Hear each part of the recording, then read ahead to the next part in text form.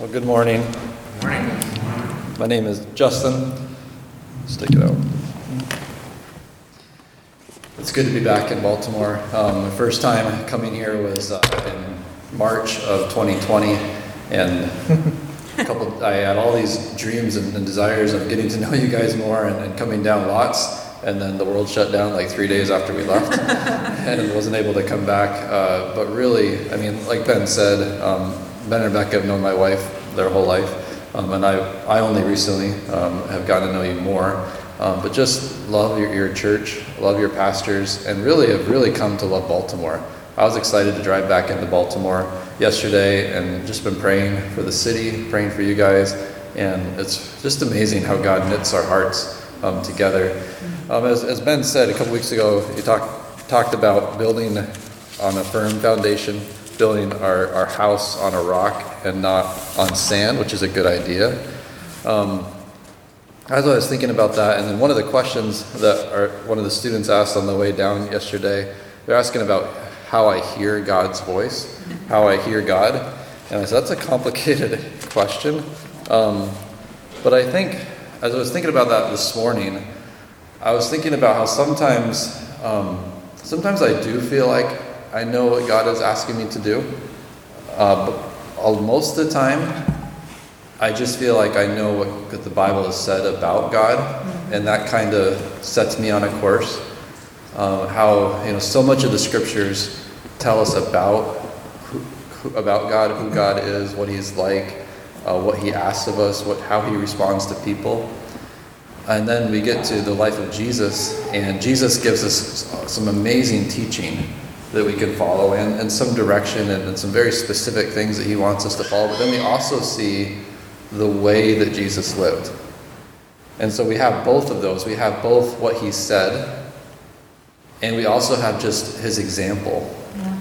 And He's still speaking. The Holy Spirit is still speaking. He's always speaking. I think God is always speaking. But I also have so much to go off of in the scriptures. And life is tough. Jesus said in that telling us about building our house on a rock, He says, when the storm comes, because it comes. And I mean, Ben knows, he's been walking with me for a couple of years now. He knows I've had some storms to walk through, and I know you guys have had too, and Ben has had some storms too, and Rebecca. But we know that storms are going to come. It's not following Jesus is not like, okay, we're on the right path and everything's going to be great. We know it's going to be tough. But as we're going through that, what can we lean back on? And I had somebody ask me a question a couple months ago. I was really struggling with an area of my life with our family and just really discouraged. And my friend asked, well, go back to that moment when God told you to do this. It's good, but the problem is I don't remember God telling me to do that. And it wasn't because I had made the wrong decision, but it was because when I stepped into an area in our life and opening up our home, I didn't do that because I heard God say, okay, open up your home and bring some more people into your home. I knew that was the character of God. And so I couldn't go back to a moment where God said, do this audibly or do this like feeling wise, although I love what was spoken this morning, how following God is sensory, like it's just it takes all your senses. I just love that idea. But getting through the moment a couple months ago, really a long moment, wasn't relying back on this audible voice. It was just relying back on the character of God. And the character that I know He designed us for. And so much of just making it through is just looking ahead and saying, what do I know about God? When I was in high school and college, we all wore bracelets that said WWJD. I think they're still around. But it really is just a great way to live. Based on what I know about what Jesus said and what I know about how He lived, what would He do? I don't think it's supposed to be hard to figure out what Jesus would do. we get caught up sometimes just trying to figure out, what am I supposed to do? What should I do? And we pray and we don't feel like we heard God specifically, but I don't think it's supposed to be that hard. Because, and for me, I look back at Genesis and the creation and God speaking to Adam and Eve, and he takes them, he puts them in the garden, he says, all of this, eat freely. Don't do that one thing over there. And really, I think that's how God still speaks to us. He says, there is so much good that you can do. Don't do that, because that'll get you in trouble. But you have options. There's paths that you can go. And for me, that's really freeing, because sometimes it can be really hard. When I ask God A or B, he usually doesn't speak to me. And I get frustrated. I'm like, come on, God, A or B? And then I realize, okay, well, they're both good. Which one's maybe better? Or which one do I want to do? Because God puts desires into our hearts. And they're good desires. And so I just hope to speak to you this morning just in following Jesus. And for our family, one of the scriptures that is so important to me, and I think it's just all of us, Jesus says, I am the way, the truth, and the life. He's the way. Following him is the best way to live. Following him, he is truth. God is truth. And following him is the way for life. And, especially raising children, it's a lot easier to just say, well, actually it's not easier. It seems easier to just say, just do it. Just do this, just obey me. Especially with my youngest son, that doesn't work. Very, very good. With Danny, he does everything I say right at the first time. He's very, very obedient. But we think it's easier just to know, this is what I'm supposed to do, just do it. But really, it's not supposed to be that way. It's not supposed to be about religion and just coming to church because that's what I'm supposed to do. It's supposed to be just life. Yeah. And even in raising kids and just sending them out to school and out to college and just to the world, I've tried to be an example, because if I'm not a good example, then my words are hollow. But I've tried to be an example to say, there's a phrase that I like, that all truth is God's truth, because God is truth. And so I shouldn't be afraid of the search for truth. I shouldn't be afraid if people are questioning, if people are looking, if people are hungry. Right. Even if they aren't finding it right away, if their heart is after truth, Right. the Holy Spirit, Jesus said it's better that I go, that the Holy Spirit can come and he will lead you into truth. He does a much better job leading people into truth than I do. Yeah. I got a lot of opinions. I got a lot of thoughts about what you should do. But the Holy Spirit does a much better job than I do. He's the way, he's the truth, he's the life. And that life is full of storms and difficulties and joys and successes and beautiful things. But it's not, I guess the one thing that I hope maybe you walk away from what I'm saying is that God, he has so much that he's already shared. He has so much direction, so many good things that you can do. Just go and love somebody. Just go and love people. Go and show love more. And not get caught up and try to decide, should I go down that road that way or that way? Should I speak to that person or that person? Should I marry that person? Just make good decisions. And you know what's great when you don't make good decisions? Is that God's still there when you figure that out. Yeah. So, thank you.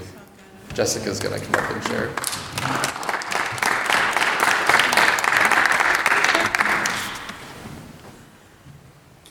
Hi, everybody. So, I don't know, is my husband Greg ever been here? I was wondering. So I'm I'm Greg Hurlbut's other half. We pastor with Justin and Julie, New Testament Church, Massena. We started a church a few years ago in Ogdensburg, New York, too, which is about 45 minutes away from Massena. So we do the drive every week, like back and forth. we always tell people, come visit us in Ogdensburg, and they'll say, that's so far, it's 45 minutes, probably not to you guys, right? And I'm like, we know how far it is, we drive it like twice a week, multiple times. So I'm super excited to be here. So when I was reading the passage, Matthew 7, about the wise builder and his house, the rains Justin was saying, when the rains, not if they come, that the house stood. And the biggest word to me in that, and what God has done in my life in the last few years, is just that standing, that still standing, the stood part. It's just a little backstory of my life. I have 5 kids. They're all amazing. We've adopted 2, but 2 of my biological children have severe autism. Not just like a little quirky, like severe. My daughter's body right now is covered in bruises. It's gotten bad lately because she self-harms herself, hits herself, throws herself down the stairs. It's not an easy life. And when my daughter was diagnosed, she's soon to be 15, but she was diagnosed at 3. And I didn't even really know what autism was. So I was like, I think I saw a commercial once. Like, that was all I knew. And so it was a journey and lots of meltdowns, and pretty much I spent 8 years unable to leave my house. Had to stop working, couldn't go on vacation with the family, couldn't go to eat at a restaurant. Sometimes we couldn't even make it through a drive-through because she'd start screaming in the intercom and we'd have to drive away without our food. And of course that was a hard season. You still stand, I believe God's there. I'm a pastor, right? I know He's real. I can't deny the things He's done in my life, but I'm walking through this super, super hard storm. And through that all, God, I was very angry at God for a long time. And I processed through that. It took some years, took some counseling, took some time. But God met me there. And through that storm, me and my husband decided we wanted to have more kids. We only had 2 at the time. I always wanted to have a big family. But the doctor said to us, listen, you have a 1 in 4 chance that your other children will be severely autistic. So you want to play with those odds? And I said, God, I don't want to live my life in fear. I don't want to spend my life making decisions because I'm afraid what could happen. That's the opposite of faith. So we made the decision that, okay, God, we started fostering, but we also said if we have a baby naturally, we have a baby. Like, whatever you want, God. It kind of happened all at the same time. We got a little foster baby who's now my son, Isaac. And then I found out 2 weeks later I was pregnant. But fast forward a little bit, and when my pregnancy, my son, Jacob, my biological son, turns 3, he's diagnosed with severe autism, and we go to the same developmental center, and we drive on the same highway, and we meet with the same doctors. And the way I felt then was different than the way I felt before. It was like, God, wait a second. We stepped out in faith. It was a different kind of hurt, or a different kind of storm, because it was like, this doesn't make sense. Like, the first time, yes, we live in a broken world. Yes, there's genetic abnormalities. Yes, the environment, whatever. The second time, it was like, really? God, I don't understand. And so the word there, the stand word, means a lot to me. Because one of the things that God has taught me through these 8 years of kind of being a shut-in was that just because I don't hear Him, kind of like Justin was saying, and it feels like God's giving me the silent treatment, it doesn't actually mean He doesn't care. Like, if we equate silence when you pray about something and you don't hear it, if you equate it with that God doesn't love you anymore, your life isn't based or built upon the foundation of His love. It's actually built upon your feelings or your circumstances, which may be terrible, but that does not negate the love of God and what He has for you. And so I was in this place of feeling very torn, like, I know this is true and I'm building my life on this, but I am feeling and living this. What do you do when you go to those times? And several years back, it was a season. I was a basketball assistant coach for biddy basketball. So you're talking about, little kids, kindergarten through 2nd grade. And pretty much you just made sure they were all alive and still in the gym. It was kind of a free-for-all. And all we did it was every Saturday, and all we did was teach them to dribble. We taught them how to shoot, and we taught them, what was the third one? How to pass. All year long. Yeah, they had stations, or all season, and they just rotated to each. This is how you pass the ball, bounce pass, chest pass. This is how you shoot the ball. Most of them can make it to the hoop, couldn't even get up there. That's all we did the whole year. Well, the very last day, the head coach said, let's do something different. Let's do something fun. Let's put them all in center court. And they're getting better at dribbling. We're going to put them all in center court and we'll play a game. And all they got to do is try to knock the ball. They got to keep dribbling themselves, but try to knock the ball out of one of the teammates' hands. And if your ball gets knocked out when you're dribbling, you're out of the circle. And the last man standing wins. So we thought this was a great idea. You're laughing because what I didn't realize was, so there was this one kid that was just the best. So he's his dad was probably a basketball coach at high school. So he's just knocking everybody's and he's still dribbling. And this one little girl, I remember her name, comes up to me and she just got her ball knocked out of her hand. And she comes up to me and her eyes are welled with tears and she goes, Mrs. Hurlbut, he stole my ball or he hit my ball. And I go, yeah, that's the point.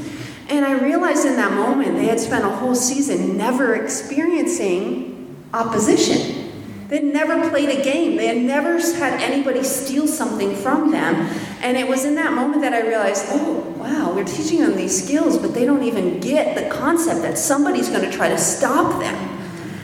And she got mad at me. She refused to practice the rest. She waved her little finger at me and yelled at me how could you let him do that? And she went and sat with her mom and she refused to practice the rest of the practice. And I remember thinking about that all week and I was like, that's what we do to God. Because he's the one with a whistle in his mouth. And we might, if you've been in church enough, he didn't cause it. Hopefully, if you don't know that, we live in this broken world, right? And the enemy is trying to oppose us. He is the opposing team. And his strategy is take the best players out first. Because if the star player isn't on the court, then, we're going to win the game. Right? But what I realized just in that silly little story about basketball was that was me waving my finger at God saying, why didn't you do something? We stepped out in faith, God, why didn't you do something? And I felt almost like the way I felt about the poor Zoe, no, honey, that's this is there's opposition, it's coming, and I still love you, and you're, and it was just this moment where it just really hit me. And I realized one of the enemy's greatest tactics, because we're in a spiritual battle. It's raging above your head, whether you realize it or not. And one of the greatest tactics of the enemy is to convince you that his work is God's. So that you can be against him and you're immediately drafted onto the enemy's team. You don't even realize it. Because if you're angry at God for the things that you're struggling with in your life, suddenly you're waving your little finger at him and you're not playing on his team anymore, or you're out on the bench. But as me and my husband say, on a battlefield, there's no bench, guys. You can't. There's no timeouts. Somebody want a timeout, but it seems like there's no bench there. And if there was, there'd still be bombs going off around you. Right? And so there's just this whole thought of I'm never, being grounded on the word and standing, I don't want to, I shouldn't say ever because I feel like I don't want to wave my finger at God because he loves me. He's for me. My foundation is built on that love. It's not built upon the battle going on around me. Good. That if anything, it makes me more angry at the enemy. And it makes me stand back up, wipe the gravel off my knees and say, no way, not on my time, not today. I'm getting back in this game and I'm going to fight again because this isn't, you're not going to turn me against him. I'm going to fight this battle and you're not going to stop me kind of thing. So I just want to encourage you, I want to read one more verse, just along the whole lines of the stand. And I'm sure if you've been in church at all, you've heard this before. This is Ephesians 6, where it talks about the armor of God. Put on the whole armor of God, right? If Jesus is telling us to strap on armor, we're not in Kansas anymore. Right? So Ephesians 6, verse 10, a final word. Be strong in the Lord and in his mighty power. Put on all of God's army so you'll be able to stand firm. Stand, okay? There it is again. Against all the strategies of the devil. For we're not fighting against flesh and blood enemies, but against evil rulers and authorities of the unseen world, against mighty powers in the dark world, and against evil spirits in the heavenly places. Therefore, put on every piece of God's armor so you'll be able to resist the enemy in the time of evil. Then after the battle, you will be standing firm, just like that house in the storm. Stand, wow, there it is again, your ground, putting on the belt of truth and the body armor of God's righteousness. For shoes, put on the peace that comes from the good news, that you'll be fully prepared. In addition to all of these, hold up the shield of faith to stop the fiery arts of the devil. Put on the helmet of salvation and take up the sword of the Spirit, which is the word of the God. Sorry, I'm skipping by. Anyway, you see over and over again, stand, so that you can stand, so that you can stand. God doesn't want professional fighters. He wants good standers. And the truth is, all that requires of you is to get back up. To get back up and say, no, not on my day. No, like I'm going to keep following you, Jesus, no matter what storms come my way. I was praying for somebody just recently. We had a small little women's gathering at a church in Malone. She was talking about something going on with her family, and she kept saying, it just feels like a whirlwind, like this chaos with my kids and my life and my big kids and my small kids and my own life and health and all of these things. And I said, I know, I can understand. If anyone can understand, I can understand. And I said, but don't ever let the whirlwind get in here. Because that's where our foundation is. This can happen all around me, but I'm going to stand. I'm going to be unmovable. And not because I have the strength. We're just standing in the victory that Christ already paid for us on the cross. We already know we win. And I just love that fact that the only way we fight is with our mouth, the sword of the Spirit, right? I don't have to do anything. I'm actually resting. I'm actually just standing back up and holding my ground because the victory was already won 2,000 years ago. I'm just standing in it. I'm standing in that place and I'm declaring it with my mouth. And so I just want to encourage you guys that if you're going through a season of overwhelm right now, if you're going through what feels like chaos or a whirlwind, I know especially, as moms or if you have young kids, you can feel like that really easy. But, in all seasons of life, we can experience this just kind of chaos happening around us that, you don't have to fix it all. It's not your job. I was speaking a month ago to our church and I said, if somebody makes you a promise, whose job is it to keep the promise? The person that made it, right? I said, if I told Sydney I was going to give her $1,000 next Sunday at church, what does she have to do? Maybe come to church, that would be helpful to get it. But besides that, what does she have to do? She doesn't have to call me up midweek and be like, hey, just going to remind you, remember that $1,000 check you need to give me? My name is S-Y-D, spell it like that for the check, N-E. What does she have to do? She doesn't have to do anything. Because the burden isn't on her. She didn't make the promise. She just has to receive the promise. So sometimes we try to switch roles and we try to be the promise keeper. We try to be the chaos or the peacemaker, right? He is. So just be released from that. There's just people carrying burdens, I feel like, that are not yours to carry. Your job is to stand. So hope that bless you guys. Thank you. Thank you, Jessica, Justin, Sydney, thank you so much. So by way of reminder, what we're talking about is Jesus teaching that if we will build our lives on His teaching, that when the storms of life come, the house of our life will stand. We'll be strong. So we believe that and remember, Jesus followers, that's what we are here, right? We're helping people take next steps in following Jesus, right? Jesus followers, we look to Jesus as Savior and King. He is reliable. His teaching is reliable. And so we've talked about that in our small groups. If you're not a part of one of our small groups, please grab Rebecca, myself, or someone else in the church and find out how you can get involved. We've been going through that in our Bible study, and a part of, or related to what Justin said, how God sees things. But I want to just give you a quick practical thing you can do today. Are you ready for that? So if you have something in your life that you think about is affected in this building my life today. If you have a topic, I want you to open up Google or ask Siri, whatever your method is, and put these words in. Bible, Jesus, and whatever your topic is.